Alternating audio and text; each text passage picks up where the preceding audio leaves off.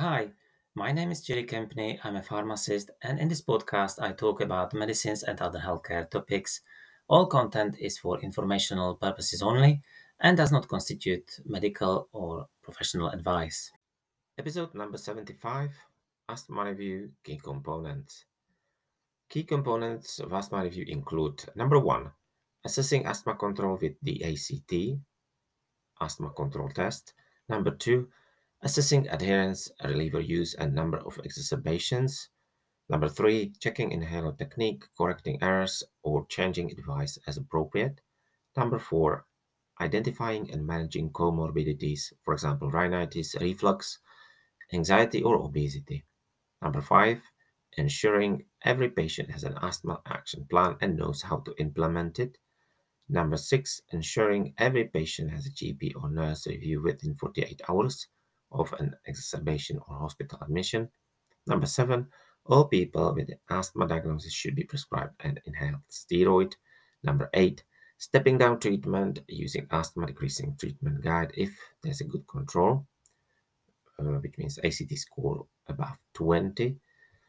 And finally, number nine, asking about smoking and offering treatment and support to stop smoking.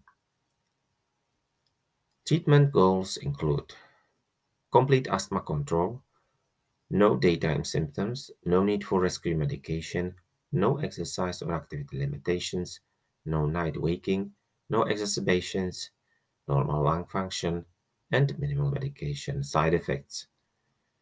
Inhaler selection is guided by patient's ability or character of inhalation. Device type should be matched to the patient's inspiratory flow rate. It's quite important observing patient inhaling and by using placebos, whistle, or inject devices to assess. If patient can inhale quickly and deeply, use dry powder inhaler first line, including SABA.